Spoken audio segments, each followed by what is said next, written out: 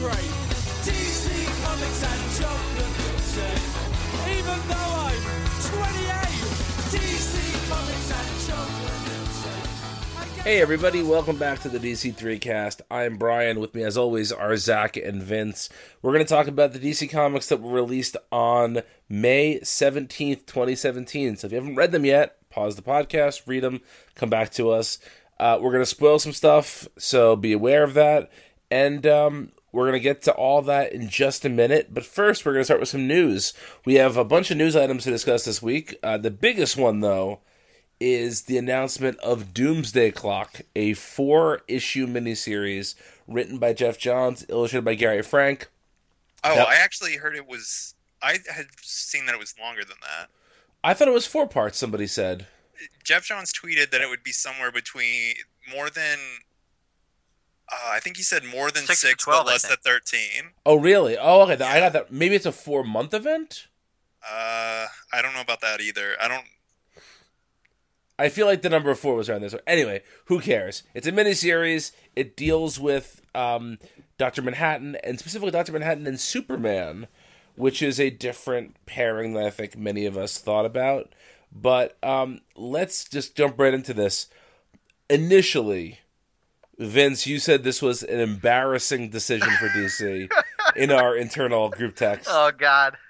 Do you stand by that statement? Embarrassing? I don't know. I was really mad about it. What about it made you mad? I just think... See, this is not something I'm going to simply be able to distill down.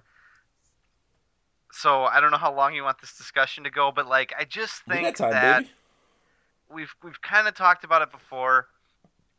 I like Watchmen. It's not the end all be all to me, but it is like this iconic piece of work, and rightfully so. It's one of the most literary superhero comics that there's ever been, and its execution is unparalleled. All that stuff. It deserves a spot on Time Magazine's whatever best books of best novels of the whatever 20th the century. Fuck. Yeah. And so I just feel like if you enjoy that and you enjoy it for the reasons that it's good, and I'm not trying to like be judgy or judge anyone, but I'm trying to understand. I don't understand why you would even want this. I don't understand if you like Watchmen and you understand what it's about and you read through the thing. I mean, it's pretty dense. It's incredibly dense. If you got through all that and you call yourself a fan, help me understand why you want to see him face off against Superman. And I don't even mean just in a literal physical confrontation. I mean just why do you want them even at the table together? To me, it doesn't make it's a step beyond Wildstorm. When Wildstorm came in with the New 52, I was initially against that too because those characters are analogs of superhero characters that existed in the DC universe. So why do you want them at the same table? You know, it's not only is it redundant, but Wildstorm is commenting on, you know, superheroes that have been around for decades, and now they're playing in the same playground. It doesn't make any sense, you know? We've gotten some good books out of it, like Midnighter, but, like, to me, just conceptually, this whole thing is... An embarrassment is strong, but, like... I'm going to interrupt you for a second here, though, okay? Yeah. And Zach, feel free to interrupt us at any time. Okay. I have a take, but... Let me just say this first, okay? When DC Universe Rebirth #1 came out a year ago, I told you guys that the Watchmen thing pissed me off so much, I almost decided it was going to be time for me to stop reading DC Comics. Ugh. I was that upset about it. And you were like, you know, no, it's going to be, you know, it's whatever. We don't even know what it is yet. How has that guy changed into this guy? Because now I feel like we know what it is. You know? It's something I've been trying to run from for a year now. And hey, I'll admit this. At least it's not Batman? No, well, yes, but I'll admit that every time they've done one of these things, whether it's DC Universe Rebirth, the issue itself, or this button crossover, which we'll talk about the finale of today, every time one of them's come around, I've been surprised at how much I've liked it. So don't get me wrong. I'm going to go into this with a completely open mind. That's my online promise. I'm totally ready to enjoy this, okay? But just, waking up and seeing that ticking clock with the Superman symbol on it just really made me upset that morning. It was like somebody shit in my cereal. I appreciate the Kevin Smith reference. Zach. Bong. Yeah. What was your initial reaction to this? My initial reaction was, oh cool, new Jeff Johns comics. Just because I don't think I'll ever be able to like not be like psychologically primed to be excited about a Jeff Johns comic. It's just like too ingrained in me. And then plus Gary Frank too. But aside from that, so like, yeah, my initial, so that there was that, but then there was also like, this whole time we've been hoping for the, maybe we'll never actually see a Watchmen character. Maybe it'll be just like philosophical and it's just like the idea of Watchmen and we'll never see it. And then this kind of like, totally put the kibosh on that. It's like, yeah, we're definitely going to see Dr. Manhattan at least. So that like, I was bummed about that. Maybe not to like the extent of like Vince's visceral reaction, but I was bummed about it. But then like I actually like went and read the Blaster interview that I think was like the like exclusive. Did you guys read that? I did. Like the like 12-point list, and it made me, if not optimistic, like less worried. I guess about. It made me like think that maybe this won't just be like a dumb superhero brawl event, just with like some of the things that he was saying. And like, I mean, it was a little eye rolly at times when it was like, oh, we had the story once the Trump election happened, and I'm like, I mean, that's like a little okay, whatever. But I mean, at the same time, I thought about it and I'm like, well, okay, yeah, I mean, everything sucks right now, so let's talk about how everything sucking interacts with like our idealistic view of everything. Because I mean, that's like pretty much, like Superman is the ideal and Dr. Manhattan is like everything sucks. Yeah. And so like part of me is still holding on to like I like as DC like slowly unravels this thread, I'm like holding on to just like the like smallest of hopes. Like I'm just picking up the scraps that like maybe this will be something something not like traditional superhero fare. Like I would be okay if this was like a really philosophical thing, if like there were if, like a whole issue of just like Superman and Dr. Manhattan just like talking about things, like Watchmen style, like not. It doesn't have to be this big thing. And, just the fact that there aren't any tie-ins, this isn't a Watchmen sequel, or at least that's what they say. I don't know, like, I think maybe it could be something if...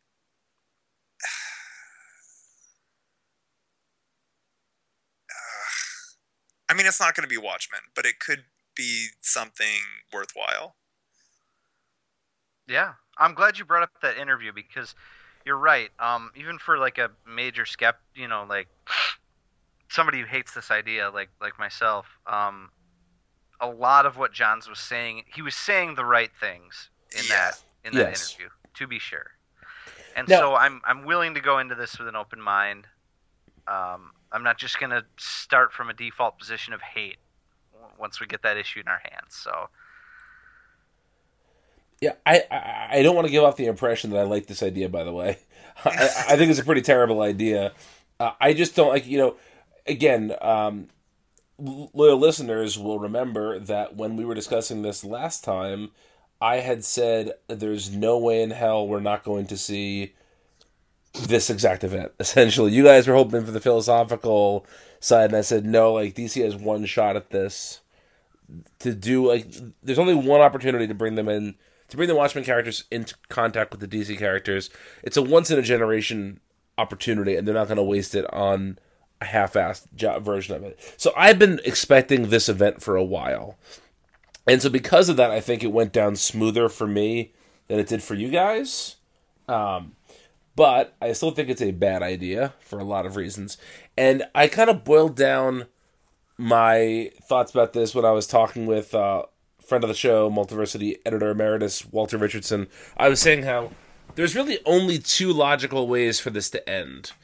The one way for it, and neither one is satisfying. The first one is that Superman is right and kind of convinces Dr. Manhattan that there's something beyond his sort of cold pragmatism.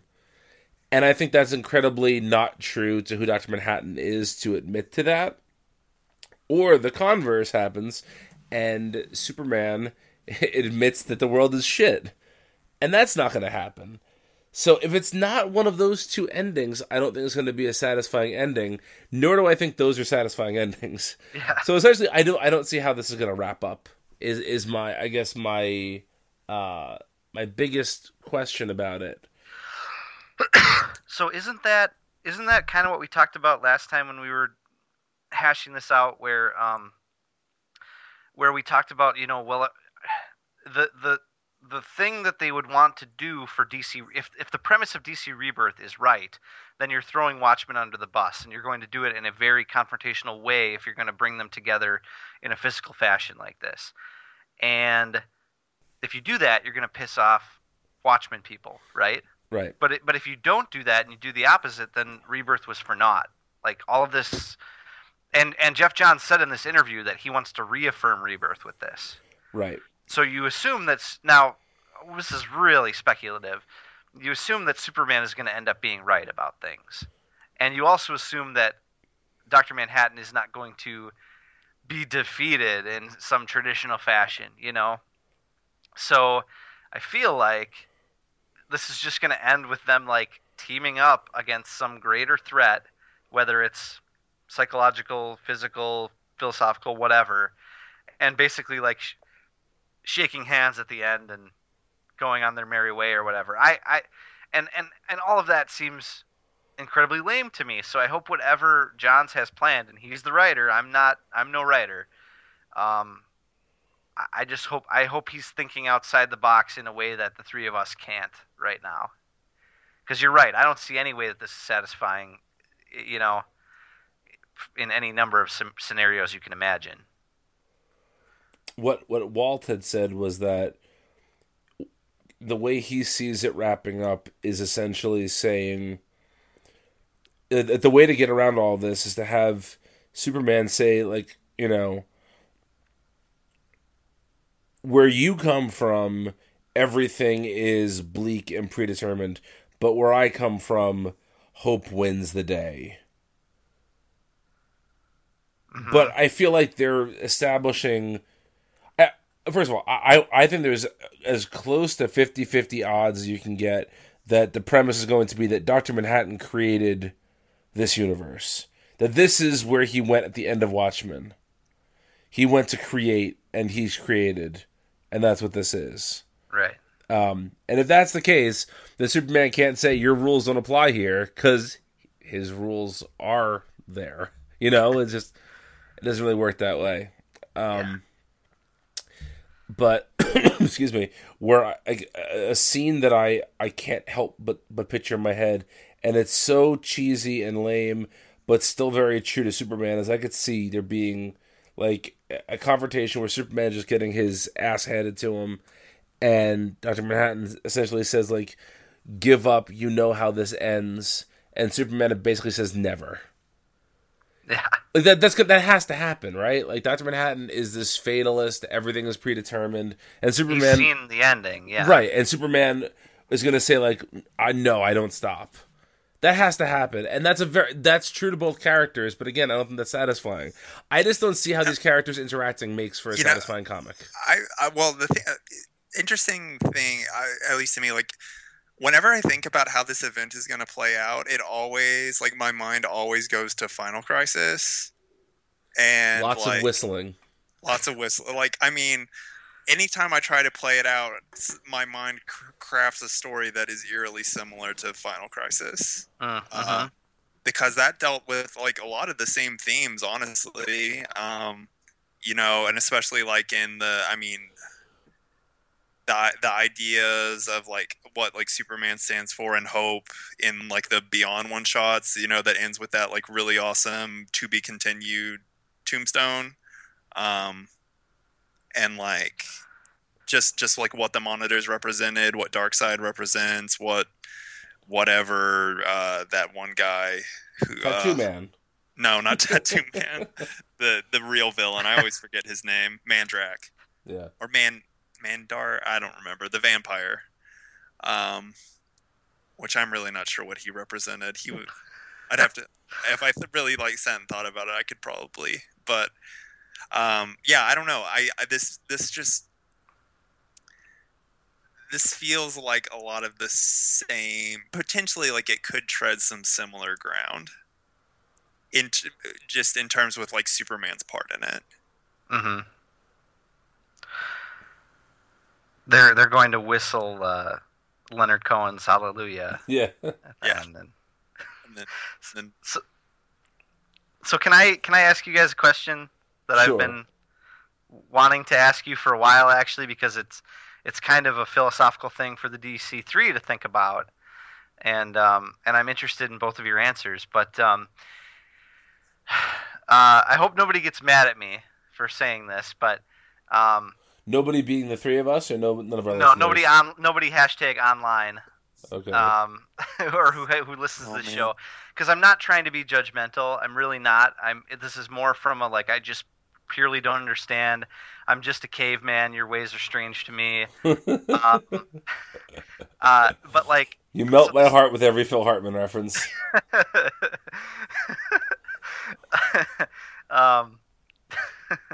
What's the one where he eats the bowl of fiber cereal? Colon blow? Colon blow. Or super colon blow? Yeah. No, that's how this Watchmen thing ends. Yeah. No. So the Doomsday Clock news hit on sort of Mother's Day night and then bleeding into Monday morning. And immediately I started reading comments and message boards, Reddit, all this stuff. And a lot of not everybody, a lot of people get that, understand what's great about Watchmen or whatever. But I also saw a frightening number of people debating well, what do you think Superman's power level is versus Dr. Manhattan's power level? Who could beat who in a fist fight or whatever? And I'm like, that's the embarrassing part to me. That sounds really judgy, but do you really want that? Are you serious? You read Watchmen and you're wondering how Superman could beat Dr. Manhattan's power level. That's the thing that you're thinking about. Is that that's a question that you've actually had that you want the answer to? I don't. Help me understand why that's anything. And so my question here, the question that I've thought about for a while is, we're in our 20s and 30s, right? Zach, you're 20, late 20s, 28. Yeah. I just turned 30. Brian, you're 45. Fuck off. I'll be 35 in 2 weeks. 35. And so, I know the reason why we got into comics as kids. I think we've talked about a little bit about that at least. But why today, as grown-ass men, do you guys read comics? Why do you enjoy DC comics? Not comics in general, but superhero comics. Is it just because of, it can't just be because you enjoyed them as a youth and now you enjoy them, in sort of a nostalgia. I'm sure that plays into it. But what enjoyment do you get out of doing this every week? Because it's not power levels of Dr. Manhattan, right? Like, I don't know if you have heard or know about it, but I'm part of this podcast for Multiversity Comics called the DC3cast, and every week they make me read a lot of DC books that I don't particularly care for, and then I have to talk about them. so you've got the iron shackles on. No, I mean, I say that jokingly. Realistically, if it weren't for this podcast, I wouldn't read.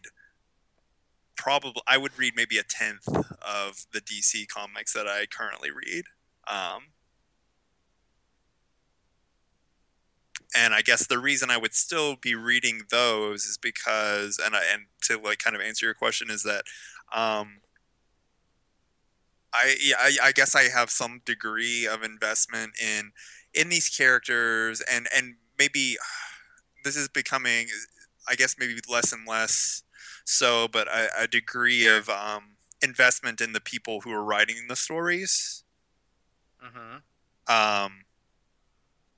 You know, there's been, I would say, like the creators who were driving my fandom when I like got like really into comics are you know, kind of either like moving on to other things. They're not as you know, as prolific as they once were, and there have been like new people who've come around who have definitely, you know, kind of like filled that gap. But I think we've all kind of like expressed this to varying degrees at times. It's like, you know, there's that like golden age for you where you just wish you could go back to that. I think every comics fan, even the ones you're kind of like alluding to, Vince, have that mentality. And a lot of times it's an era that we would kind of like turn our noses up, roll our eyes, and like scoff, you know, while, you know, you know, pretentiously. But that's their like time. And so this is like really long-winded, but you know, there are people who say that like, oh, I read comics because like it, you know, the medium can do things that no other medium can do, and that's like a really good answer. I like that, but that's not it for me. I think it's more like the attachment to it's like a nostalgia thing. B, it's a familiarity and an interest to like follow certain characters and properties, and then primarily it's, you know, being attached to certain creative talent and just following what they do. Yeah, I think that's a really great answer. I think those answers make sense. You know, I think I would agree with a lot of that. Like I get invested in creators too, and I enjoy creators getting these characters in their hands and seeing where they can push them, you know? Like I love being on Twitter and seeing Steve Orlando like getting really excited about some old comic he read, you know? Mm-hmm. And I want to see how that plays out in his work, and I support his work outside of DC as well. You know, I've liked all his creator-owned stuff. I think he's a super talented, one of the best writers up and coming that we've had in a while, and so I get a thrill seeing his talent transferred to characters that are unabashedly Cape Comics, you know, and that applies to, you know, Josh Williamson, and then I always like when, you know, Jeff Johns comes around and people that are more from my earlier era of comics. Yeah, for me it's become a lot more about the creative process behind the comics and then the product that you get in your hands afterwards, you know? Yeah. I love the marriage of art and color and pencils and inks and design and cover art, cover design, trade dress, all that nerdy stuff, and then writing and the collaboration between writer and artist, which I think we try to I think when comics are at their best, and this applies to any comic, but I think you see it, I think when you see it in Cape Comics, it's just so much more clear that like this comic is doing something that 99% of Cape Comics can't accomplish or don't even attempt, you know? When you get a Deathstroke or get a Deathstroke, yeah. Or something like that. Yeah. That fuels me. Yeah, there is something, and we'll let you talk in a minute, Brian. Sure. But I just wanted, off of that, there is something like uniquely special about a really good Cape comic like that is different than, you know, an equal caliber or better creatively owned project to me. Like, I love Saga. It's still one of my favorite creator-owned comics, you know, even though it's several years in. And there's like another thing about creator-owned comics where, like, once you get past like 3 trades worth of material, it kind of loses its luster a little bit. But like, I still love Saga, but there's something really special about a Saga-like book within a Big Two property, because it's transcending the I don't want to say the medium, because it's not, you know, like genre. all comics, the genre, yeah, transcends the genre. Yeah, exactly. Yeah. Brian, why do you read comics? Well, 10 out of 10, the costumes were good? of course. We had to get that joke in there somewhere, so thank you for taking the onus on that one. As with many things in my life, this got me thinking about The Simpsons. When I was a young lad, The Simpsons was my favorite show, so much so that my friends used to make fun of me because on Sunday nights I would come home from doing whatever I was with my friends because my dad, my brother, and I would watch The Simpsons together. It was this, like, not only was it my favorite show, it was a thing my family did together. And we still, whenever we're together, the three of us, we tend to quote The Simpsons all the time. And it was something that was very special, and I really loved it. And at some point, The Simpsons stopped being good. And I held on for a little bit. But then at some point, I decided, I'm done with The Simpsons. We're recording this the day after Soundgarden singer Chris Cornell killed himself. And Soundgarden is a band I loved when I was in middle school and high school, and then they broke up, and I very rarely go back and visit their stuff. Their new album I never even listened to, even though I own, I think, everything they did before it. You know, I felt that I had moved on with my tastes, and I wasn't necessarily going to connect with that property again.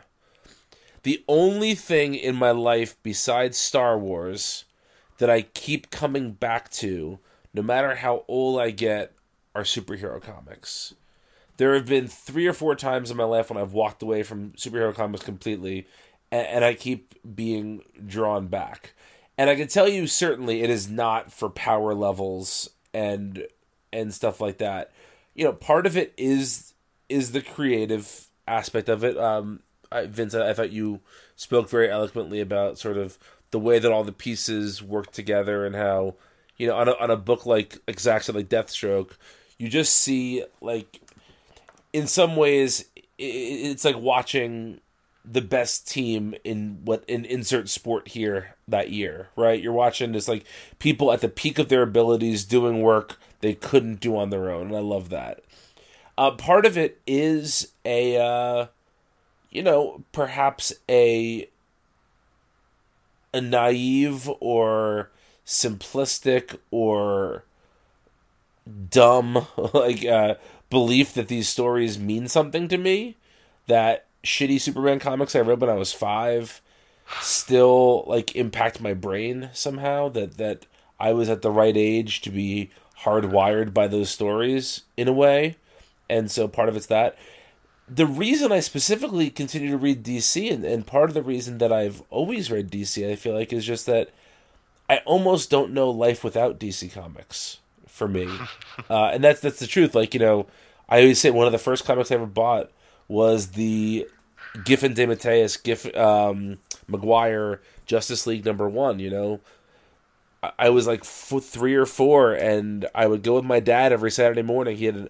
I probably told this story before.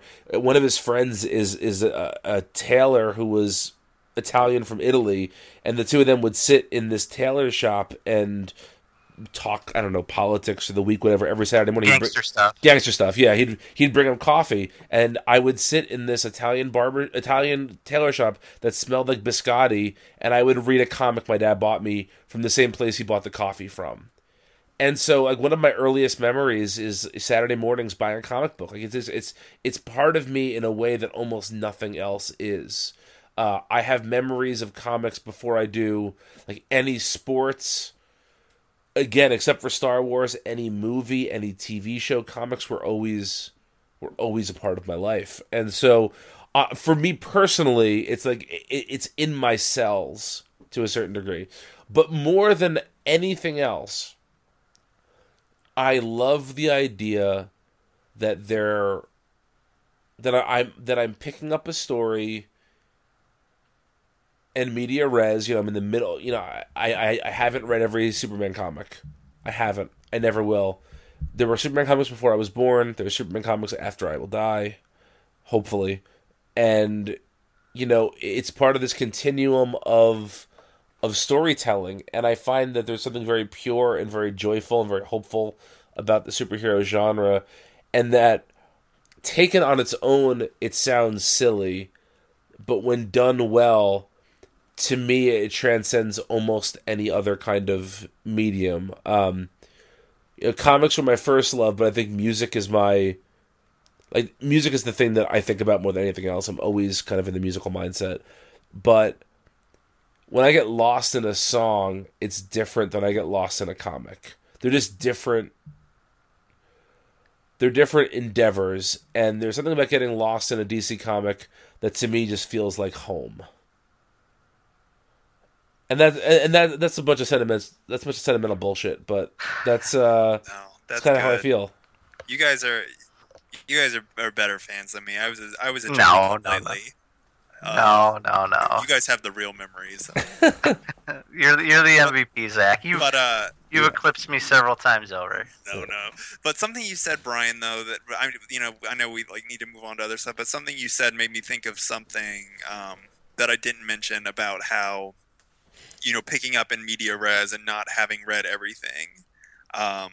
One thing that I do think is really special about Cape Comics is that even if you aren't a creator on a project, if you're not actively shaping these things, because of the way that the medium is kind of developed in the genre, it's all essentially like fan fiction now, essentially. Yeah. And so because of that, and because of the way that the stories shift and change, you get reboots every few years, it's all fluid, it's all mythological at this point. Fans and readers kind of have a sense of agency in the books where you can kind of craft and create your own stories, your own canon, I guess, of what a character is, or what they mean, what their history is and means, and what that means to you. And I think that's something that's really special and probably a big part of what keeps me coming back to the books and the characters that I follow. That's I love that. That's because something I always think about is I'd love to embark on a project where I very strictly define okay, this run of Supergirl is the only run that counts to me, Right. And I define that to myself, and it's this super nerdy fantasy football thing that I like to think about, and like Brian Q. Miller's Steph Brown Batgirl, that's Steph Brown. Anything else that happened outside of that, I almost don't recognize, Right, and you can do that, and it's valid. But here's what I love even more than that. I'm sorry to cut you off here, Vince. All right, if you had asked me to craft my version of the Power Girl canon, I would not have included the New 52 Power Girl. But I just read Deathstroke, which includes that, and thank God it does. And now I have to include that in my canon. I don't think that there's ever a final answer, because all these pieces are still on the table, and everybody is still going to be crafting them differently. Absolutely. What? That's really good, though. I mean, that analogy, the pieces on the table, very evocative of Vince's smashing action figures together. And I think that's what it all comes down to, is that's essentially what all of this is. These are toys in a big toy box, and everyone approaches them differently. Some people want different things out of them. Some people just want to bash them together. Some people want to craft these, really in-depth life-altering stories that define them for, the next 20 years. And while those of us on this podcast obviously think that one of those things is better than the other, the nice thing about it is that anyone can, I mean, it allows for multiple approaches, and people get a lot of different things out of the medium. Yeah, I think that's a really great point. And I honestly, I know I'm a pretentious asshole, and everyone's going to think that. I think we all are. Yeah, I think we've all crossed that bridge a couple of times tonight. So Right. So I don't want to I don't want to discourage people that wondering, whether Batman could beat Superman in a fight. That's fine. That's valid. This is comics are wrestling. Comics are wrestling. Comics are wrestling, yes. But I also think that at some point, and not to cut you off again, Vince, but I feel like there was probably a point in all of our lives when we did care about that. I mean, for me, it was like, I remember specifically I remember sitting on the stage of my middle school and arguing with a friend about Superman versus Luke Skywalker. And my stupid friend's argument was that, well, there probably isn't a yellow sun where they are, so, and then just being like, fuck you. It's so dumb. Doesn't interest me at all. But when I was you never had that in sixth grade? Not really? even when I was a kid. Okay. That Superman versus Goku was our version of that, and I would click right by that anytime I saw it. I don't. Now, I mean, ridiculous. I still even in college, my friend group would engage in that sort of asinine. Who would win in a fight between Superman and the Hulk, and it was generally most of the time presented just to piss me off, because I was the only DC guy, and I was also really the only Superman guy, and really it was just an attempt to see how riled up I could get about Superman, because I guess at that point in my life I thought I needed to be a Superman apologist. But yeah. Well, I had no friends, so. No. Well, really, would a real friend ever say anything bad about Superman? I don't think so. No friend of mine. So the thing is that if comics are wrestling, comics are soap operas, and that's very much my version of that. I don't watch wrestling anymore. Don't watch soaps anymore. You gave up on All My Children? I had a phase with As the World Turns. But I hope that's true. Well, my dad used to come home. My Vince canon for sure. Yeah, it is. During the summers, my dad used to come home from work for lunch every day, and he and my mom would watch As the World Turns, and then he'd go back to work. And that's really sweet, actually. That was the sweetest thing they've ever done together. I'll say that. No, they made you, pal. Yeah, that was a mistake. That was a cosmic mistake. I meant the physical act of making you. Okay. Cue hallelujah. Yeah. Well, they are very uptight. So, no, but anyway, what I'm saying is I don't, I'm not gonna judge anyone for wanting to do power level fights and whatnot. All I'm saying is with Watchmen in particular, I just do not understand if you appreciate that comic for more than just Rorschach is a badass. I don't understand pitting any of those characters against anyone else in that sort of way. To me, that's antithetical to the reasons why somebody would recognize Watchmen's greatness. You know what I'm saying? Right. I just fundamentally don't understand that, and I agree with that completely. Okay. But I think that there's a big difference. How often do you guys? Once a year, do you guys get to a semi-major comic convention? No. I would say once a year generally. All right, so I'm at New York Comic Con pretty much every year, and it's always amazing to me walking around New York Comic Con, because I'm probably middle aged for New York Comic Con. There's not too many people who are my dad's age there, but there are certain people older than me, and there's a hell of a lot of people that are younger than me. And I walk around, and I was just taking in the environment, and it seems to me like I hear way more conversations about could the Hulk kick Superman's ass than I do like, isn't it really interesting how X creator is doing Y thing in Z comic, right? Mm-hmm. And I wonder sometimes if we're the minority. Oh, we are assuredly the minority. Do you think so? Oh yeah. Definitely. By far. No, for sure. By far. 10% or less, maybe. That might be overestimating it.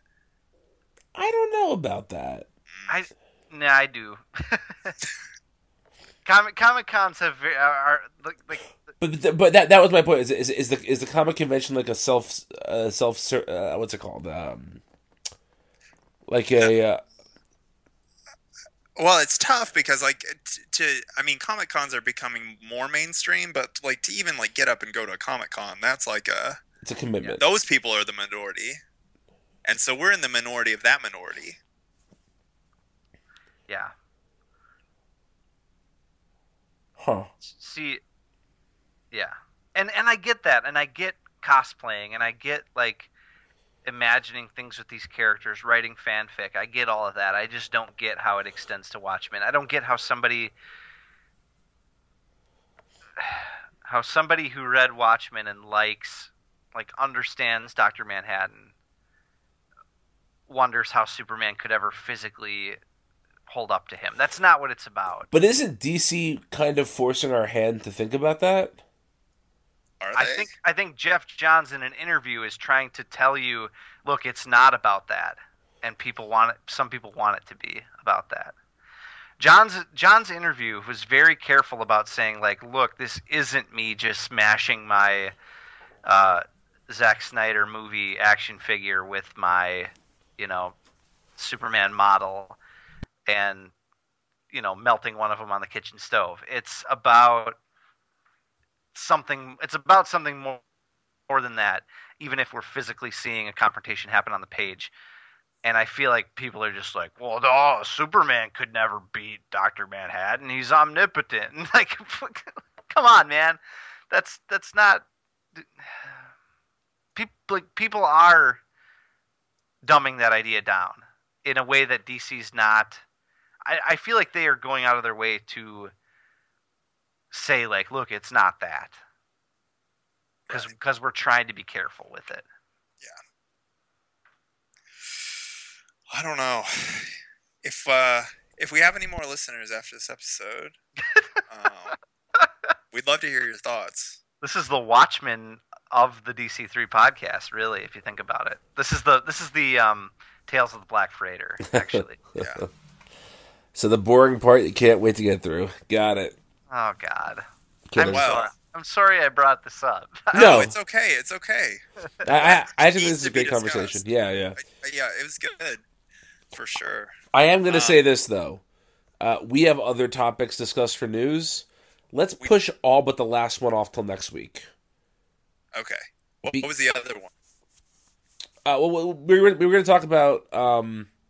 let's do this. Let's take a break. Come back in just a second with more DC3cast. And, stay tuned.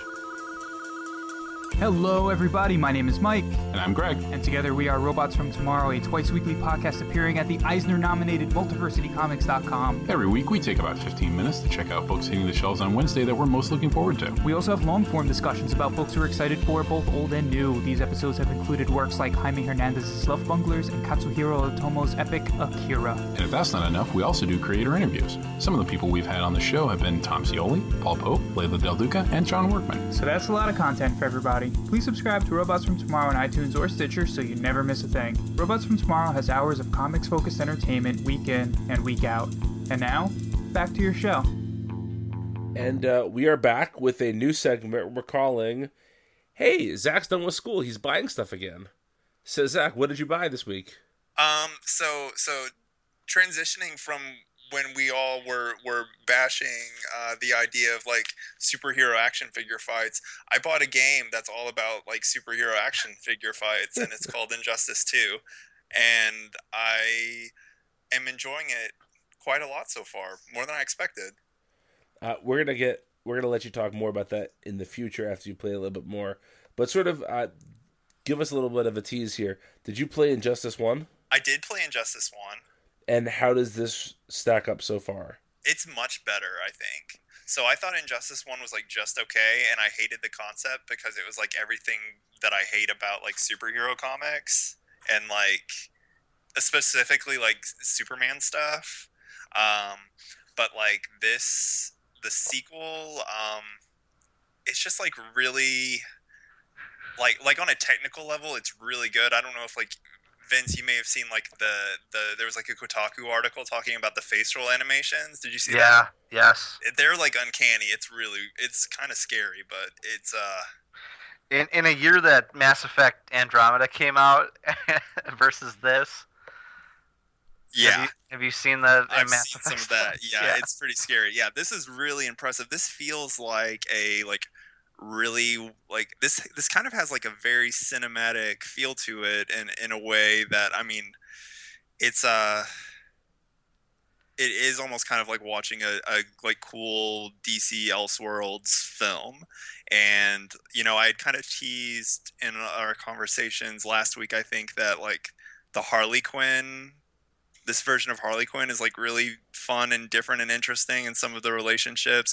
This feels like a cool DC Elseworlds, and so I'm about 3 chapters into the story mode. I think I've read that there are 12, so I got I'm about a fourth of the way done, and it's interesting. I'm eager to report back, and I've also been reading the tie-in comic, which is it's interesting. It's a little bit some of it retreads things we've seen before a lot, Evil Batman, but it is interesting, and I think it's cool that Tom Taylor kind of since he really is like the biggest name attached to that, he has kind of come back to work on that.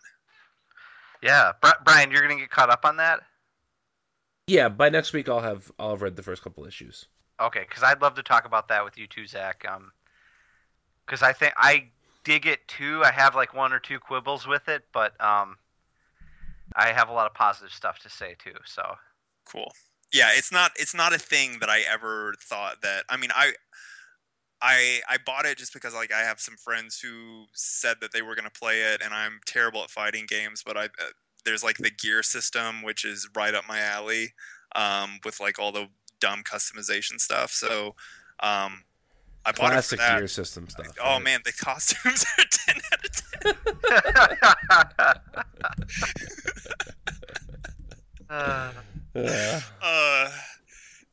But yeah, I'm surprised at like how much I've enjoyed the story stuff so far too. Well, I look forward to catching up.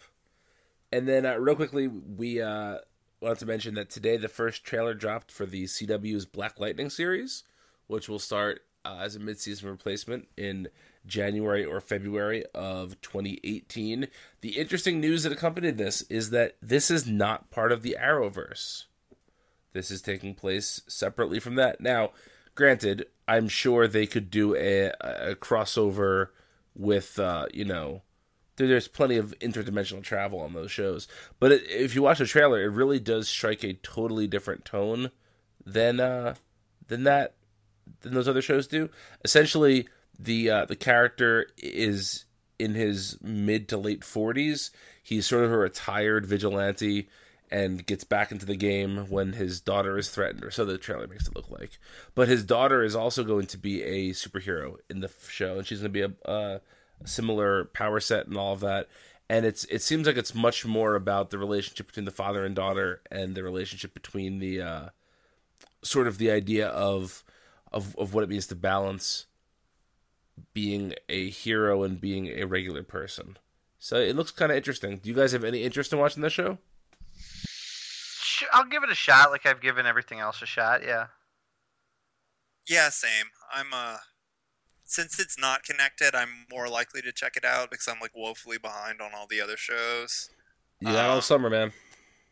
I know, and they're all gonna come out on Netflix. I watched like 2 episodes of Legends of Tomorrow because that finished early, and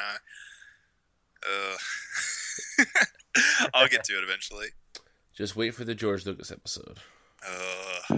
It's terrible. Yarp.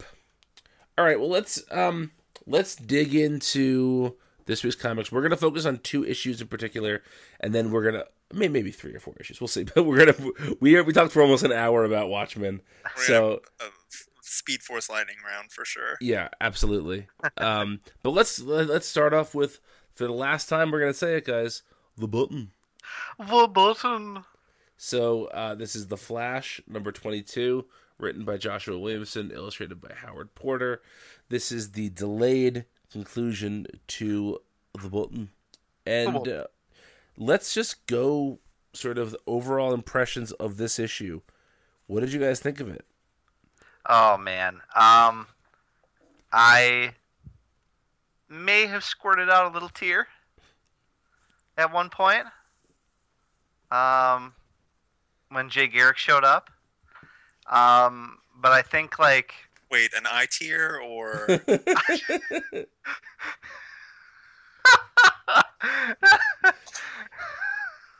Zach, you rogue. No one expects Zach to be the one who made that joke either. No. Oh, God, I gotta collect myself now. Man, this was really good. I can't believe how much I enjoyed this event. It's like everything that should have absolutely not worked, and that included bringing back Jay Garrick just to take him away again, and having the little epilogue with Dr. Manhattan again. Like, as much as I hate that idea, like, there's things about it that, if we want to get into theories and whatnot, that are interesting to me. Well, we'll get more in depth in a little bit, but yeah, I like this a lot. Zach, what did you think? Oh yeah, same. This was so. I think I texted you guys when I read it. I said this was a good comic, maybe even like a very good comic. Yeah, I mean, all the things you said, Jay Garrick showing up, only to yank him away, the beats with Bruce at the end, where he, kind of like we talked about, like him wrestling with, potentially should I not be Batman anymore, and even like the epilogue stuff, which in all of that, the thing that kind of got me the most, and it's only after like reading the interview with Jeff Johns, the quote at the end, the August Strindberg, I don't know who that is, but the quote is, "There are poisons that blind you and poisons that open your eyes." Just like the implications of that in light of like all the things he said about it being current events inspired, and just the idea that sometimes bad things are necessary to awaken you to like greater truths, and this is all very on brand for you being a pharmacist, by the way. How so? Poisons? Yeah, I guess so.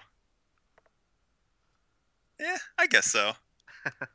I would think it would be on brand for other reasons, but Can you get me some LSD, Zach? Oh man, I wish. Oh, okay. I'll take you down that Lakeshore Drive. Go see Guardians of the Galaxy 2, everybody. Still haven't seen it. Gosh, I hate you guys. This weekend, I love you both. I will. Anyway, this felt like a good comic to me. Even with all the Watchmen hubbubalub. Hufflepuff. Brian, what did you think? I liked it. And look, I think all of us were prepared for this to suck. We were hopeful. We were prepared for this to suck, and it decidedly didn't suck. Was I a little bit bummed out when I got 5 pages of Jay Garrick? Yeah, I was.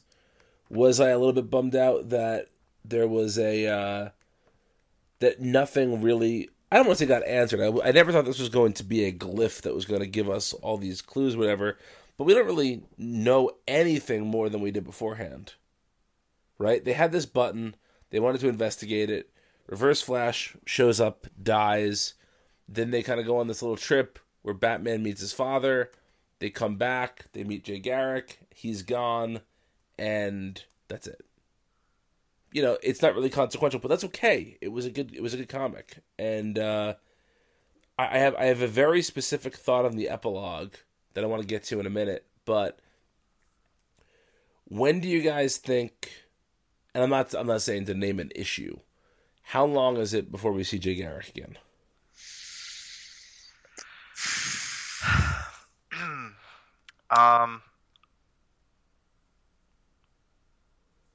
Yeah, that's it's weird because my current theory is that his lightning rod is Johnny Thunder. Right.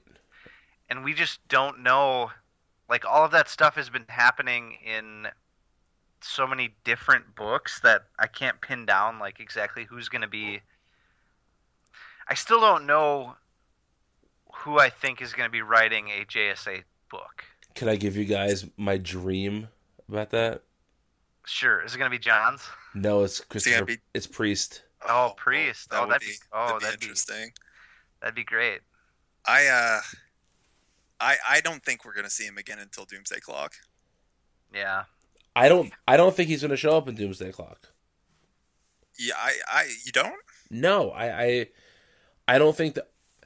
I don't think that. Okay, so I feel like the button, in a number of ways was a big misdirect for us, because it gave us a little bit of the Watchmen mystery, a little bit of the JSA mystery, a little bit of the Legion mystery, but ultimately it was a story about Flashpoint.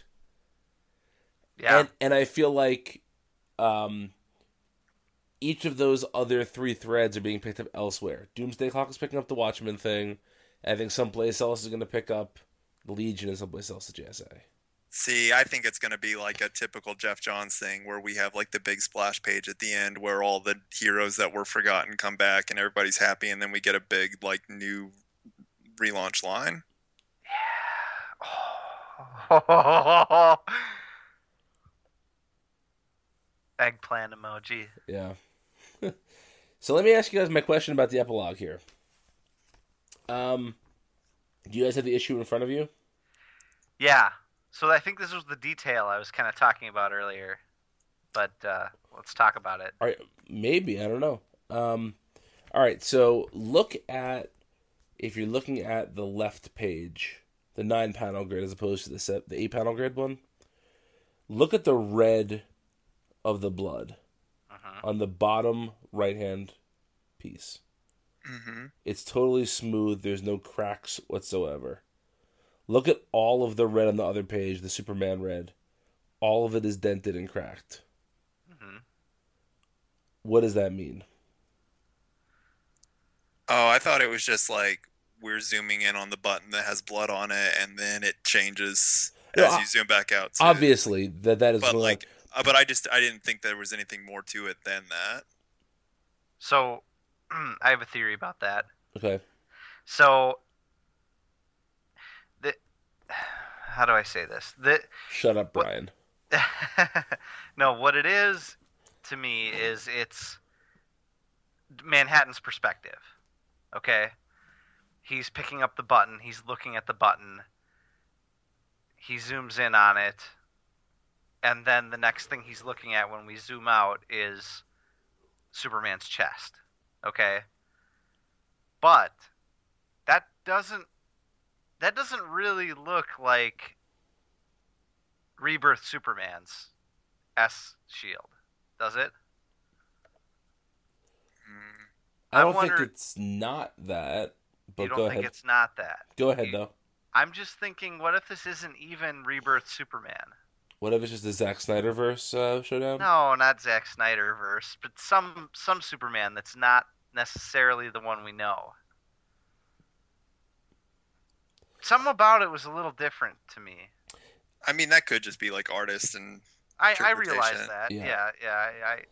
I accept that. I think it'll be a little bit weird for them to spend their last month-long crossover reuniting all the Supermen to only pull them apart again here. I'm not saying they're pulling him apart. No, I recognize that, but you understand what I'm saying, though. Like they went through with this big thing of this is who Superman is. Right.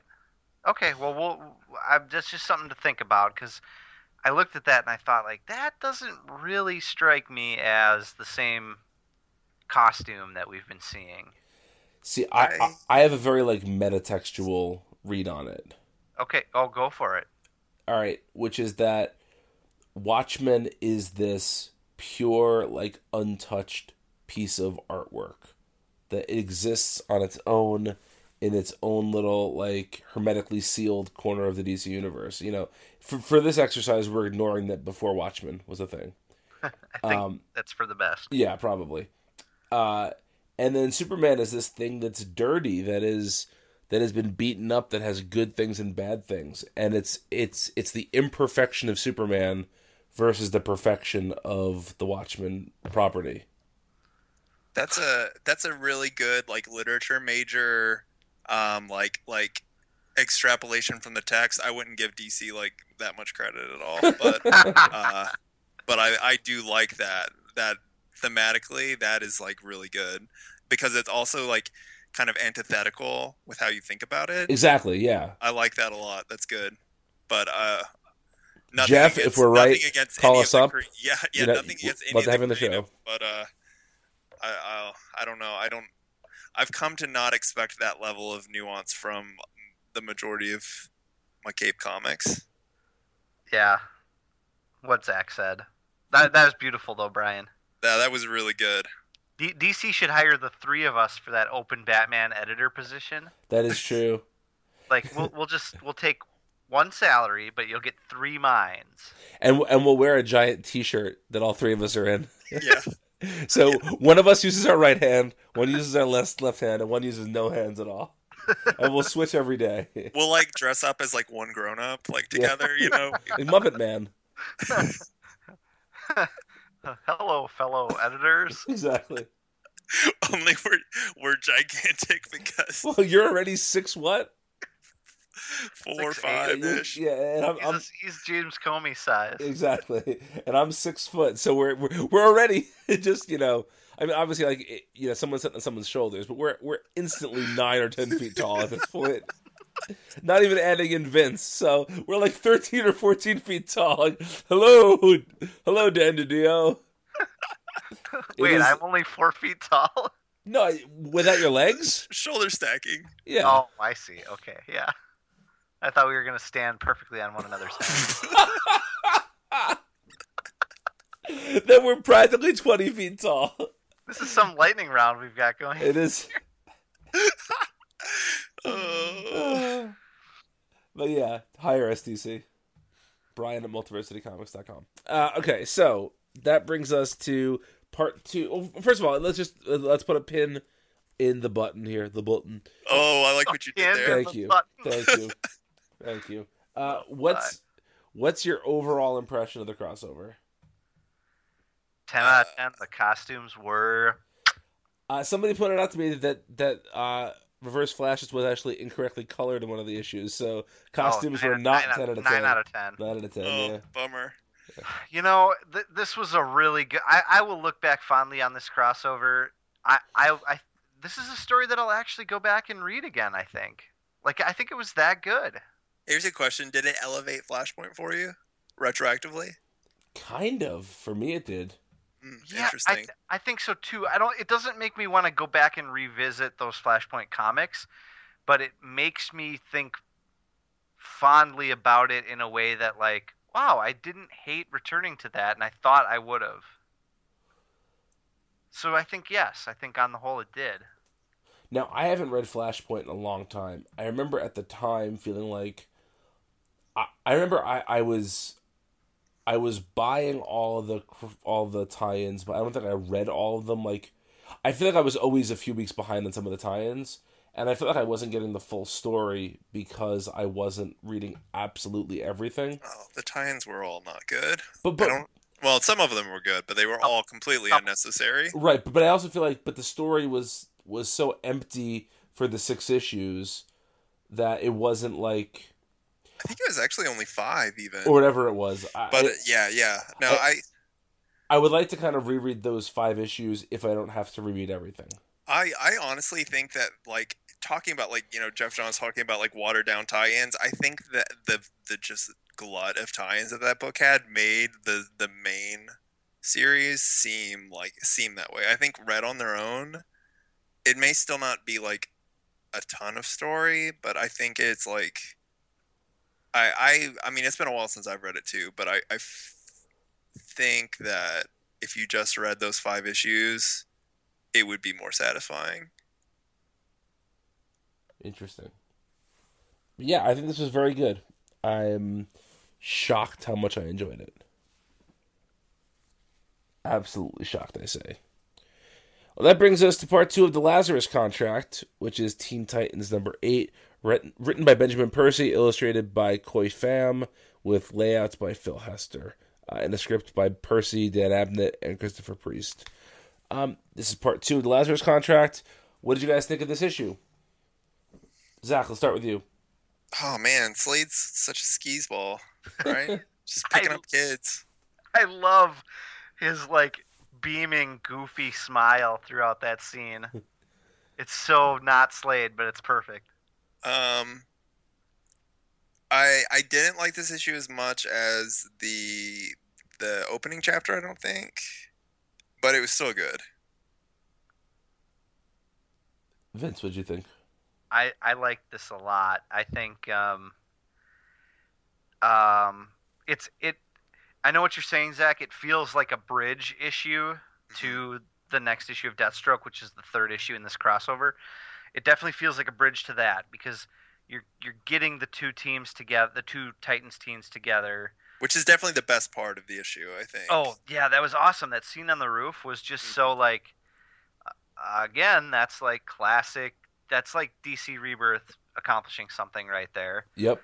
Bringing those teams together, making the world feel bigger, for sure. And it's all really, cute, you know? Yeah, and really anytime you get Dick and Damian together, it's good. Oh, absolutely. Yeah. And but you know, aside from the fact that the issue is a little utilitarian in trying to get from one point to another, I'm just really digging this. I'm liking this more than the button, and I liked the button a lot. And it just feels like it's hard to believe that Percy, Abnett, and Priest could just come together and do this quick little crossover, and it feels true to all the different books and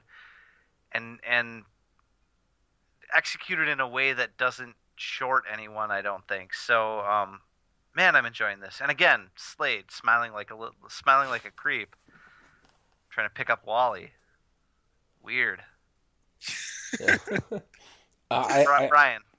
I really enjoyed it as well. It is definitely...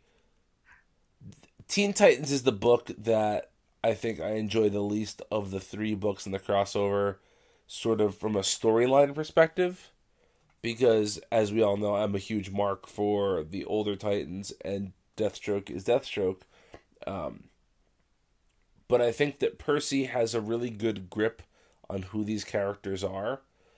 And I think one of the most impressive things about this crossover in general is, and you know, I've interviewed 2/3 of the creators so far, and hopefully, knock on wood, we'll have a Christopher Priest interview coming up. By the time you guys hear this episode, it should be the day you hear it. Hopefully, it comes up, if not a couple days later. But anyway, everybody said just how easy the crossover was from a getting along standpoint, and how, you know, Percy mentioned there was one scene that one of the other guys wrote that he felt Damien's voice was slightly off, and so Priest said, like, well, you know, rewrite his dialogue, go right ahead. And I think because of the collaboration, this doesn't suffer from the crossover event where the books don't feel like themselves.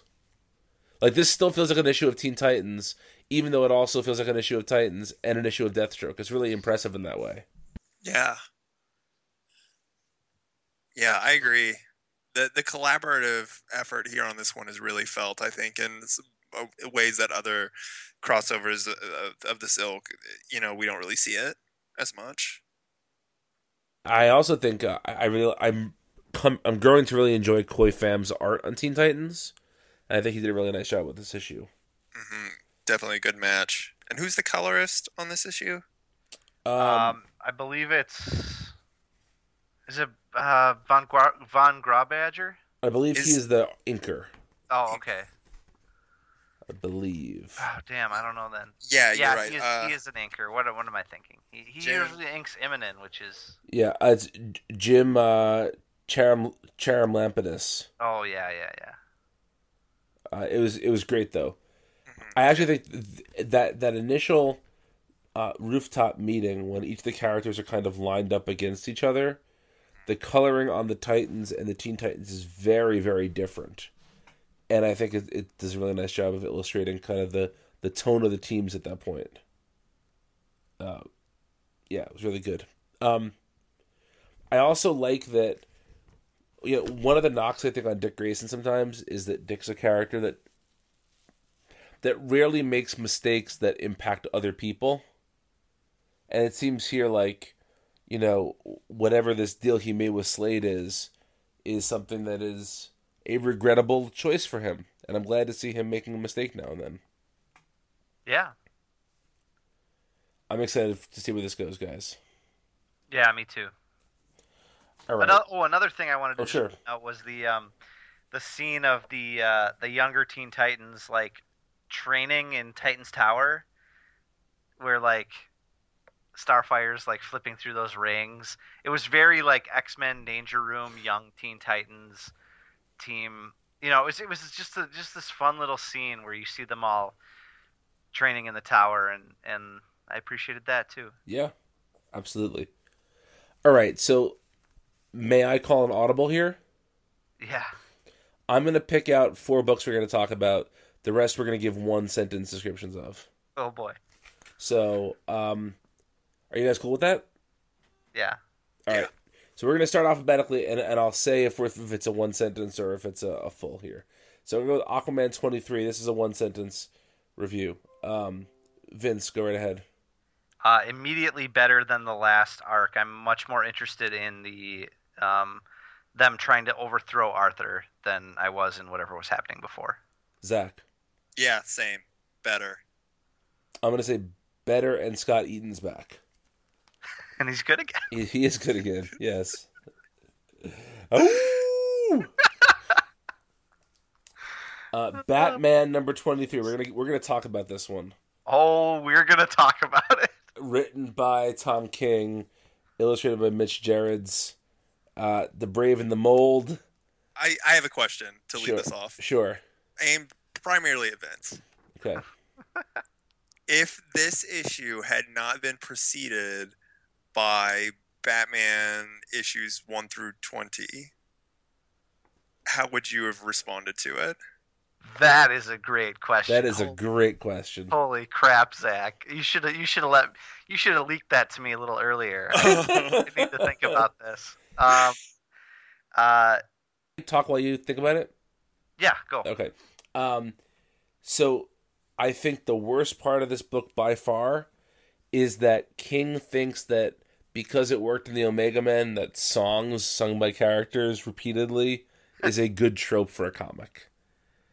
That's the worst part of this issue. Everything else in this issue is the best Tom King Batman we've gotten so far.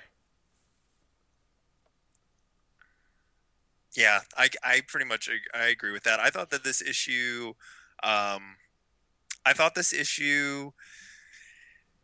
had some of the kind of like Tom King Batman tropes that we've seen. A lot of repetition. He also like leans really heavily on the 9-panel grid, which Watchmen is on our mind right now, but he did that a lot with Begenda and Omega Men too. So it's not just that.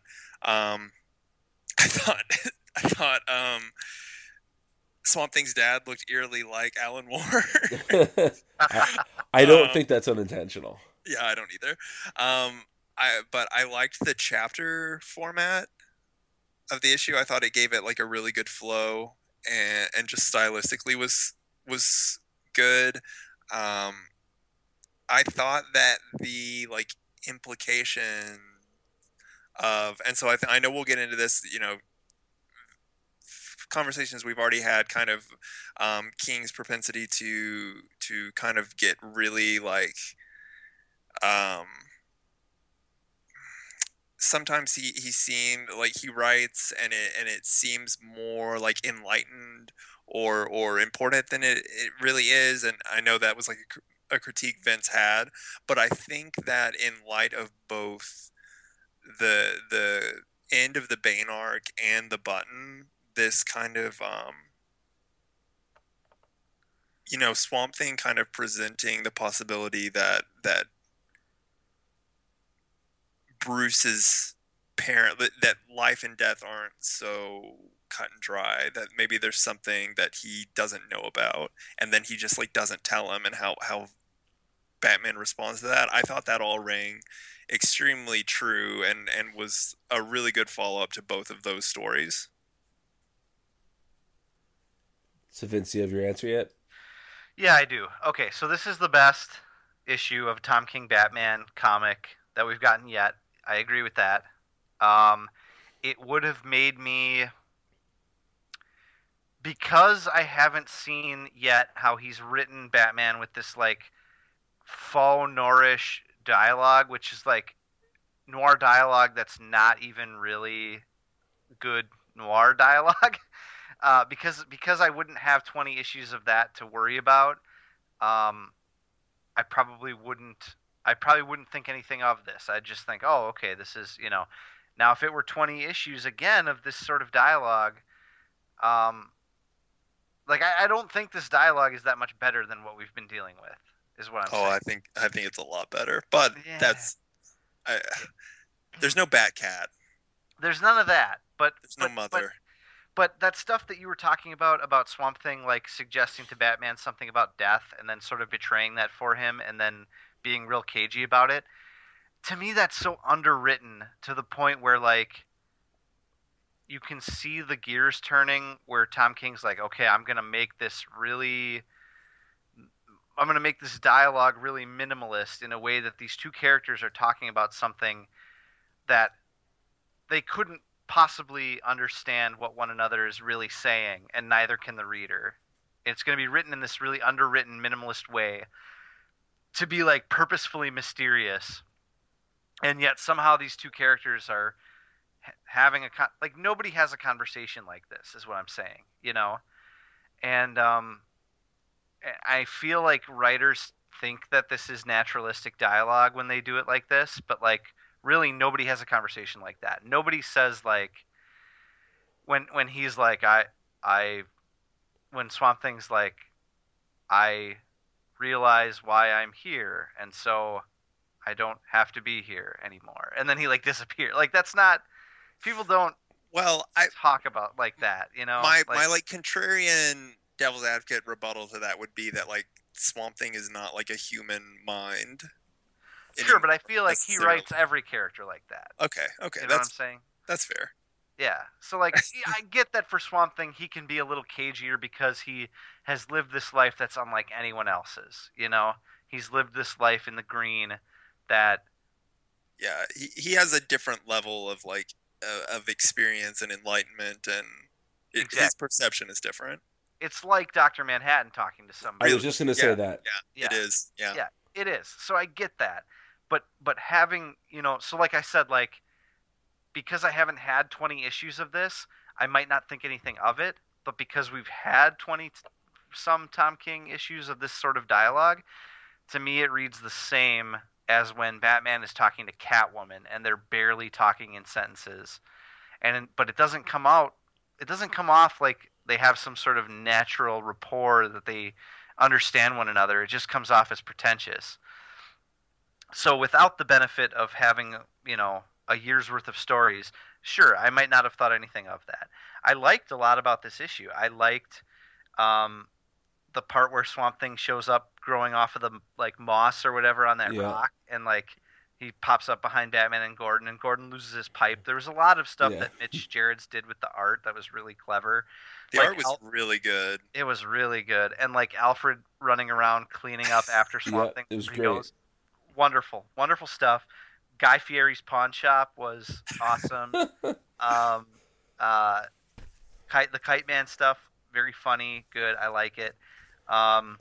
It's just that dialogue is still problematic to me, and I think it's just Even the fake name of the building is so overwrought.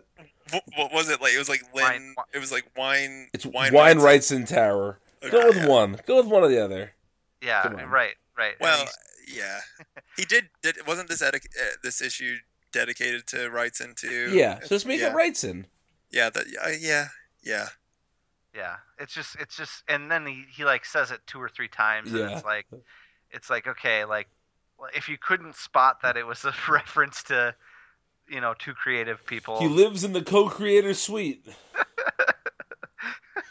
He lives on the John's Lee DiDio floor. Yeah. But no, I mean, there was a lot I liked about it, but still that dialogue just like kills me.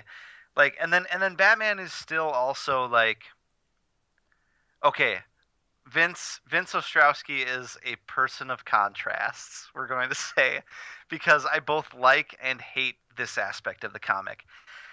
It's the same thing. It's how Batman is like so obsessed with his parents that he's like, first of all, he's mad at Swamp Thing for killing the murderer, which it was an awesome scene, and that's a perfect Batman reaction. Yeah, that was the best Batman has been in this comic. It was the most Batman thing that's happened. I agree. And it also plays in subtly, not overtly, but subtly into this idea that even though this comic is not connected, even though this issue is not connected to the button overtly, because the button is in our minds, I'm also thinking about like, well, Batman's on the verge of like not responding to the signal, right? So does seeing Swamp Thing murder somebody further question what it's all for? And also this idea that, Swamp Thing is saying that stuff about life and death, but then he straight up murders somebody and then won't explain to Batman what he means about falling into life and his parents, and Batman has hope, and that those hopes are dashed again. Does this all play into Batman's overall feeling about being a hero, being Batman? I find that really interesting, and I think that if Tom King continues to build on that, this is a really subtle example that just feeds into that, even though it doesn't overtly mention that. Agreed. Yeah. At the same time, I do feel like Tom King's Batman is like, okay, we've had Batman for 75 years, and this is the most obsessed he's been with his parents' death, like ever, in a way that is almost still too much. You know what I'm saying? Like going back to the issues of Tom King's Batman where he's like, mother, he's like talking to his mother, It's just so over the top, and it continues to be. Like, not that he should have. He's Batman. It's what made him. He shouldn't entirely move past it. I just feel like King's particular take on Batman is so obsessed with the legacy of his parents and what they think, and that they're gone, and he's still miserable about it. So in response to that, and I know we need to move on. I think a part of me is still kind of like holding on, wanting to give King the benefit of the doubt here, that it's all going to work out and it's all going to be really good. But I would think, so in light of that, what if this is like, and again, I'm contradicting myself because I'm like giving DC more credit, but what if this is kind of in response to the fixation on like replaying the crime alley scene in every comic, like fixating on the parents' death and the falling pearls and that imagery.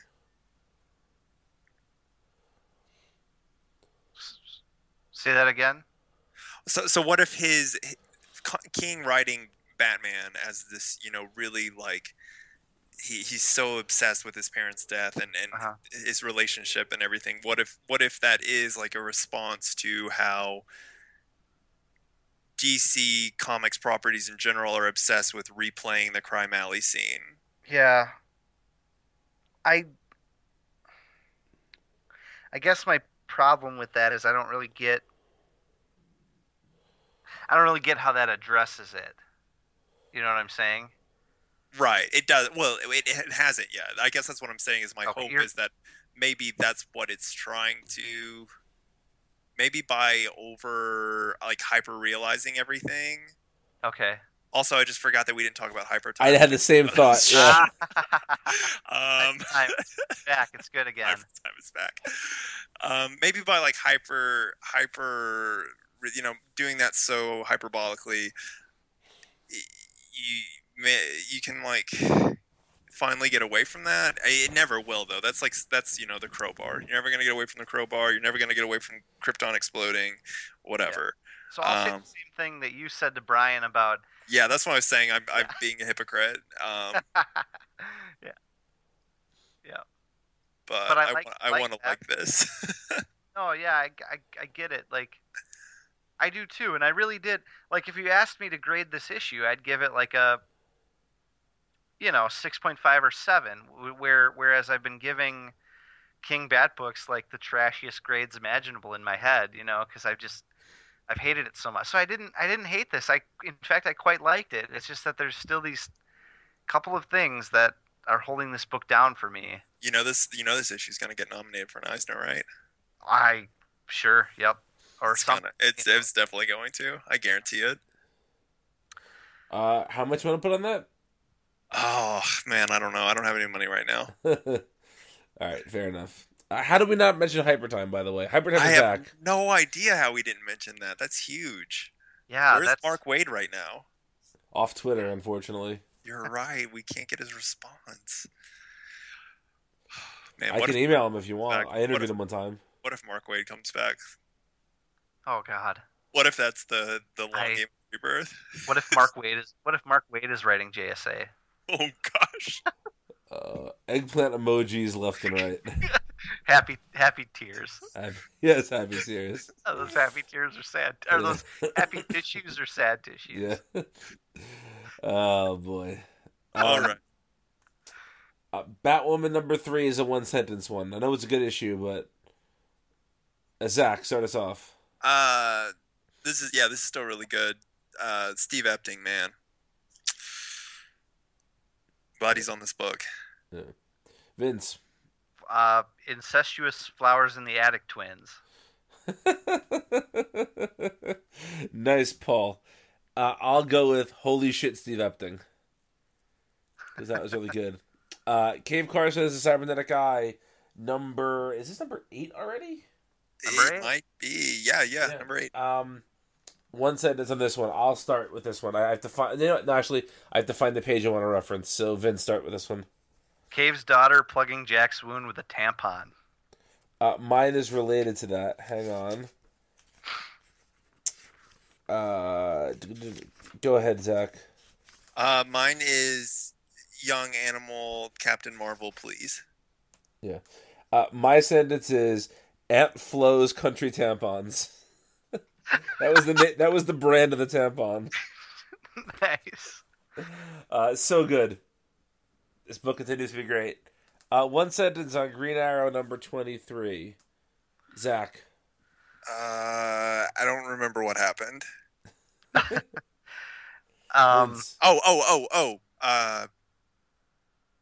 Roy and Cheshire getting it on. Oh yeah, baby. Yep. Back in continuity. One sentence? Yeah. This is the second time that Ben Percy has referenced did his version of the Blade Runner Tears in the Rain imagery in this very series. Emmy's not crying, it's just been raining on her face. Yeah. I'll go with still don't love this book, but it's consistently okay. Yeah, it's good. Yeah. It's good. Consistently okay. I never thought Percy's stronger book would be Teen Titans, but Agreed. they're both good, so it's Yeah. fine. One sentence for Green Lanterns number 23. There came a time when the old gods died. Yeah, how did you feel about this? I'm going to break this into. I'm going to interview Zach for a second here.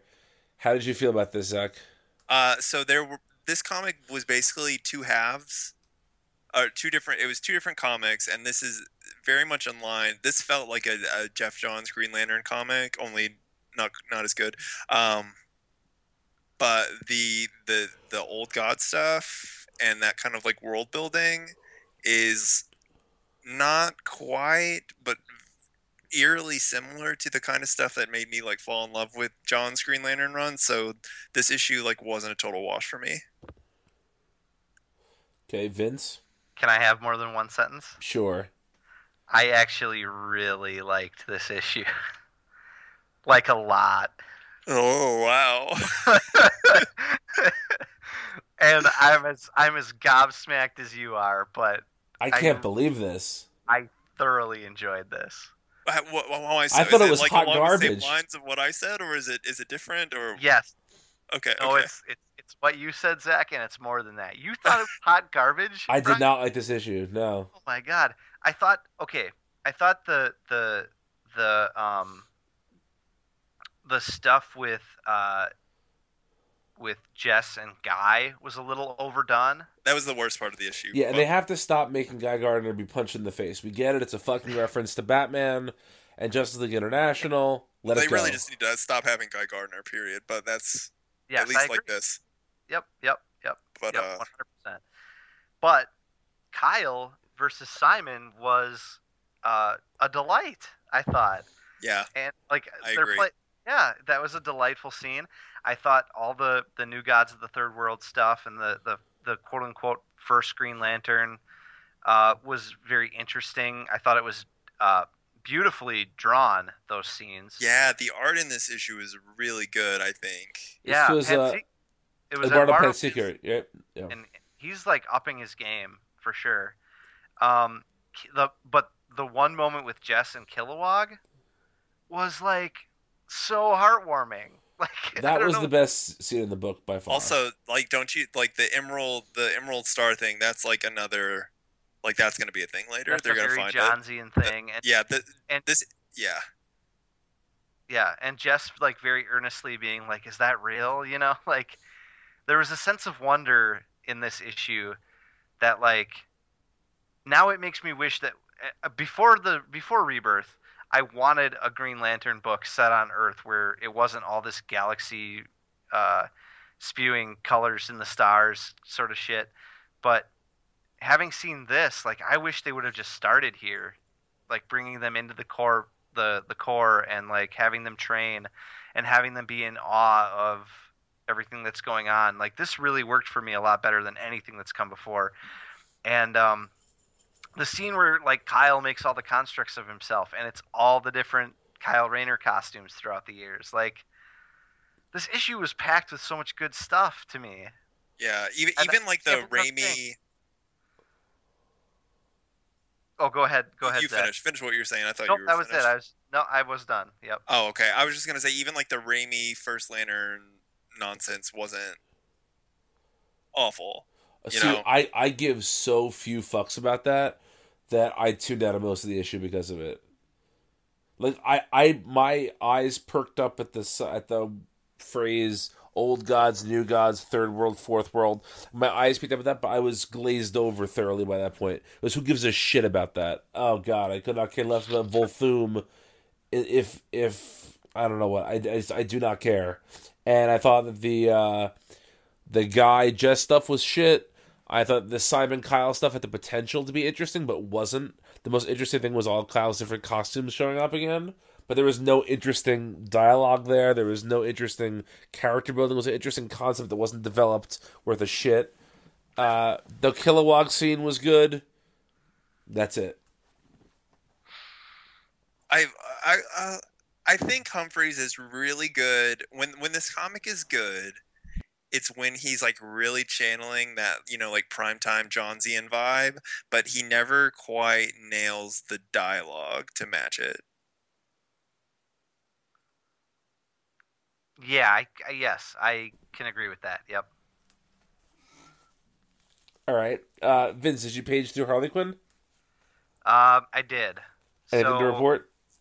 Yeah, at one point, the Joker basically busts out a Father John Misty song to like appeal to Harley. They're like, he hotwires a massage bed so that it's free and they don't have to put coins in it, which was kind of a nice Joker moment.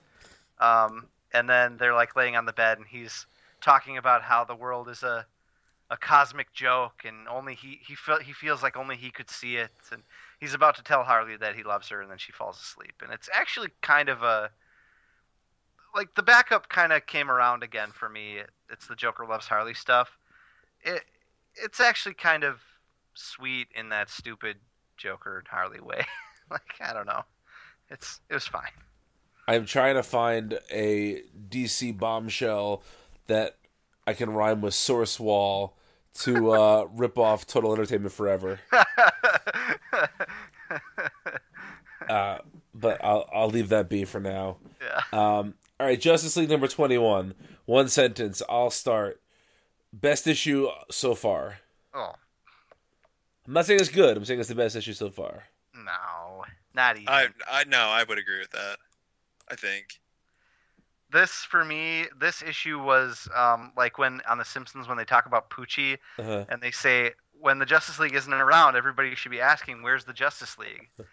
Because half of this issue spends time with characters that nobody gives a shit about. Just random, like... But you got real human drama there, man. Oh, God, no. Oh. So here, but the bearing the lead here, we get a Starheart Sentry, very tangential Alan Scott reference here. Yeah, it's true. Yeah.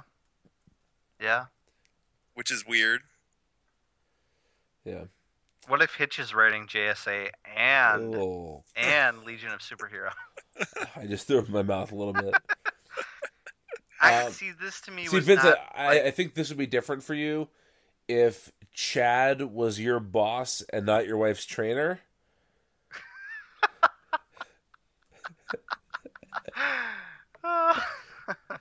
Yeah. Yeah. That's a deep Twitter joke, folks. I'm a cuck. Justice League Power Rangers number 4. One sentence, Zach. Oh, wait, I didn't read this. I haven't read the last few issues. Okay, Vince? We haven't talked about it in a while, have we? I think we did. I thought we missed an issue. It's been super delayed. Yeah, I think it was delayed, and that's why. Oh, okay. No, okay, well, I didn't read it.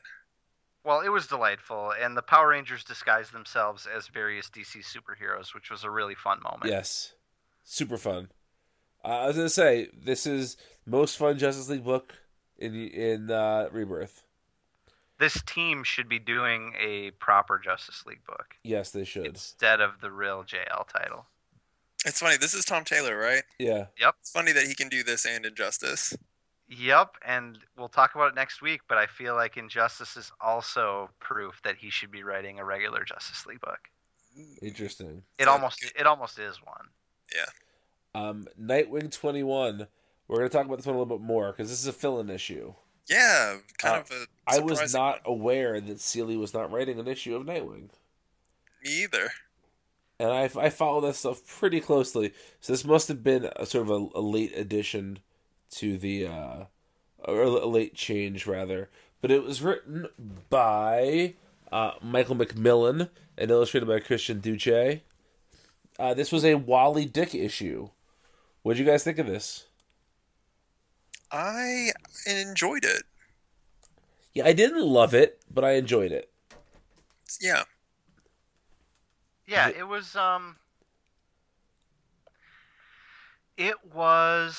good. It felt like it was a little bit out of time. Yes, agreed. It felt like a throwback, and they kept making references to being old school. And so it was a little weird in that way because it was very different from the voice that Tim Seeley uses for the book. But I don't think it was bad because of that. I think it was a really good issue. It was just different, so it was a little bit of an adjustment mentally. But hey, Wally and Dick palling around, I love it. Yeah, agreed. I sort of like the one and done villain here. It was a fun issue. It was it didn't feel not like Dick and Wally. And I was afraid when I first started and I saw it wasn't going to be Seeley, I was like, oh, this isn't going to feel like the classic characters, but it did. It felt just like them. So it was good. Yeah. Do you guys know anything about Michael McMillian? I don't, not at all. Do you? No. He's actually an actor and a writer. Really? Yeah, he's been on True Blood and... Who was he on True Blood? Steve? Refresh my mind on who Steve was. I'm not really like a... Okay. I watched the first... I've watched episodes of it, but... Aaron watched it, so I've seen a fair amount of them too, but I don't know who Steve is offhand. Okay, he's on Crazy Ex-Girlfriend as well as some other shows and movies. Okay, interesting. Yeah, but he's also written a comic book before, I guess, so he has kind of an in there as well. So seems like a fairly talented guy. I mean, he did a pretty good job on this. So yeah, absolutely. One sentence on Super Sons number 4. Zach. Very good. Vince. Alfred is officially Batman's wife. My one sentence is The Brave and the Bald, which is the name of the next issue. Yeah. Oh, how good was Luther in this? It's so good. Oh, so good. This series is great. Tomasi has that shitty teenage banter down so well. Yep. And the reason I say Alfred is Batman's wife is because at the end, like, Lois and Alfred come to scold the kids instead of... Yeah, because they're the brave and the bald, yeah. Yeah, instead of Lois and Batman's... Well, Alfred is Batman's wife, so there you go. Yeah. Husband. Yeah. Husbando. Husbando. Superman number 23, one sentence, Vince. Lois lost a leg and Superman cauterized it. Gosh, man, what a dark Superman comic. But it still felt like Superman. Yeah. This is an arc that now feels a lot more important than it did at the beginning. Yes. Yeah. Well, I think it's also like, so I thought about, so this is, we finally get the Manchester Black, the Elite stuff, kind of stretching back to, dating back to the What's So Funny About Truth, Justice, and American Way, which was a response to the Authority, which, I feel like a lot of, that Wildstorm stuff, the gritty realism, deconstruction can be traced directly back to Watchmen. So, yeah, maybe I'm just making connections where there aren't connections, but it seems that, like, what Tomasi's doing in this book is very important for potentially, like, what we're going to see in Doomsday Clock. I don't disagree with that. All right. I'm going to let you, because I have 2 sentences about this book, so I'm going to let everyone have 2 for Trinity number 9. Can I give my 2 sentences first? Yeah. Yes. Okay. Number 1, better than Justice League. Like, this is a better Justice League book than Justice League is. Number 2, why isn't Batman dead? He wasn't wearing a mask in space. They're on, like, the blown out parts of the Watchtower, and they're floating, and he doesn't have an oxygen mask on, and he's cool. Spaceship science thingy magic. I believe Scott Snyder's Batman would say, "Because I'm Batman." Yeah, he would, wouldn't he? This issue kind of out hits Justice League Bendix Hitch's Justice League. This is like that same kind of story. Yeah. This feels like an issue of that. Only the art is better, and the villain at the end looks all cool and sci-fi. Yep. I thought it was a pretty good issue, though. It was okay. It was not as bad as a Hitch Justice League issue, but it was of that same vein where it's like there's this big crisis, and yet it doesn't feel as urgent as I think it's supposed to. Yeah. But the art was gorgeous. I love the way he draws Barry and anything. I love the way Manapul draws anything, but particularly Barry and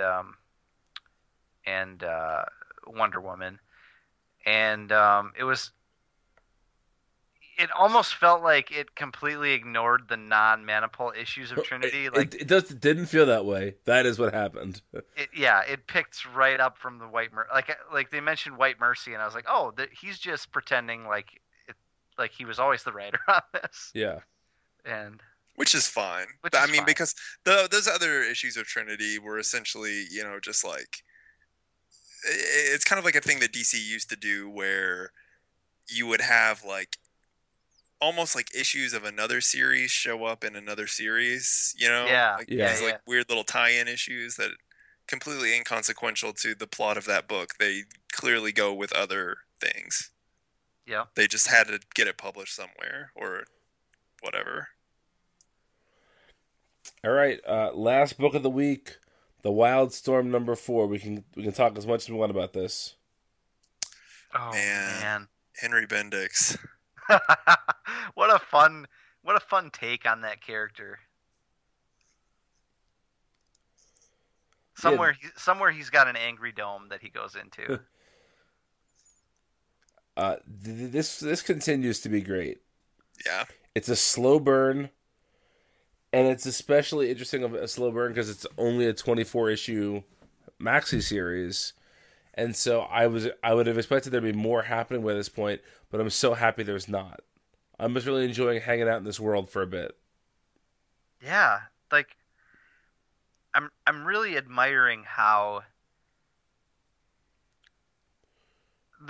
I said this in comics should be cheap this week, but like this is the way to do decompressed storytelling without pissing me off, because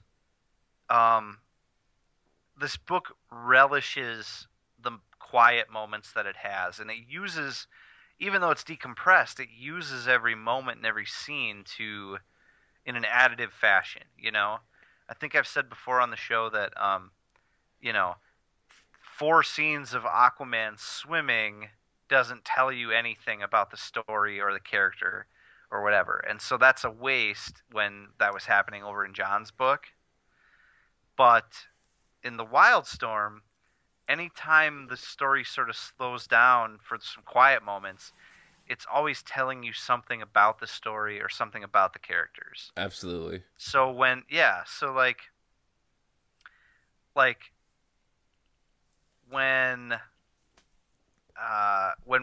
we're seeing like Angela going from one place to another, it's telling you something about how isolated and like ungrounded she feels right now, and like she's got no home, she's got nowhere to go really, because she's got this like essentially stolen tech inside of her, and you feel that in the way that this art sort of portrays it over several pages. This is the way to do it. Ellis is like operating on all cylinders here. And so is John Davis Hunt. My God. This art. I love somebody hating Earth because everything farts on it. It's true, yeah.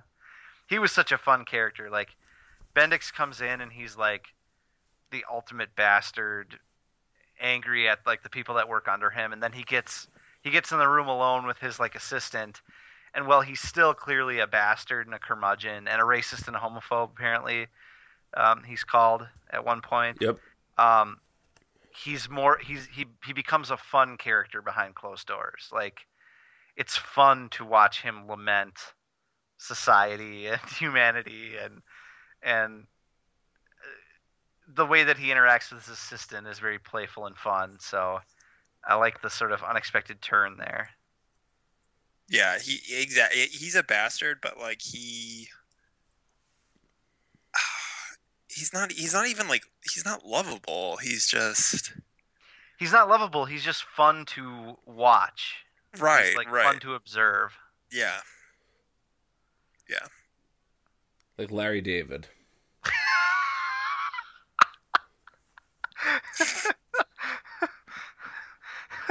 I had to get our weekly Seinfeld reference in there, so. Everything farts down there. Yeah, exactly. Cheryl, you won't believe it. I was walking on the street and they farted on me. Hang on. You're Larry. I'm Jeff Garland. Go ahead. Okay. Jeff, I went to the bank the other day. You went to the bank the other day? And I went to the bank. I was going to the bank. Okay. Some business. And everybody in line was farting on me. They were farting. They were farting up the whole bank. They weren't farting. They were absolutely farting. How do you know? Jeff. When was the last time you went to the bank? When did I go to the bank? This is turning into a... Well, that's all Jeff Garland does is repeat what Larry David says. I know. I know. I get it. Okay. And then his wife comes in and says, "You fat fuck." Yeah. The aristocrats. Oh, Susie Essman. Okay. Anyway, that does it for this sprawling, weird episode of the DC3cast. Hope you guys allotted 2 hours or so to listen to us talk, because here we are. But really, thank you for listening. We truly appreciate it. Go to multiversitycomics.com for all of your Lazarus contract needs. Like I said, there's interviews with Dan Abnett and Ben Percy up there. Hopefully we'll have Christopher Priest up in a couple days. A 2-parter with Christopher Priest at that. The first part about the Lazarus contract, second part about his Deathstroke run as a whole so far, and going into year 2. And you can find lots of other great reviews, news, commentary, etc. on there. You can also find the three of us on Twitter. I am at Brian Inzanap. I'm at VJ_OSTROWSKI. And I'm at SirFox89. And next week we'll talk Injustice. We'll talk some Kirby stuff. And we'll see what else happens. So until then, enjoy your week. And yeah, enjoy. I had nothing, guys. Sorry. It's all right. Vince, close this out. I'm still thinking about Larry David. Well, okay. Wait. Give us your close this out. Close this out. Hold on.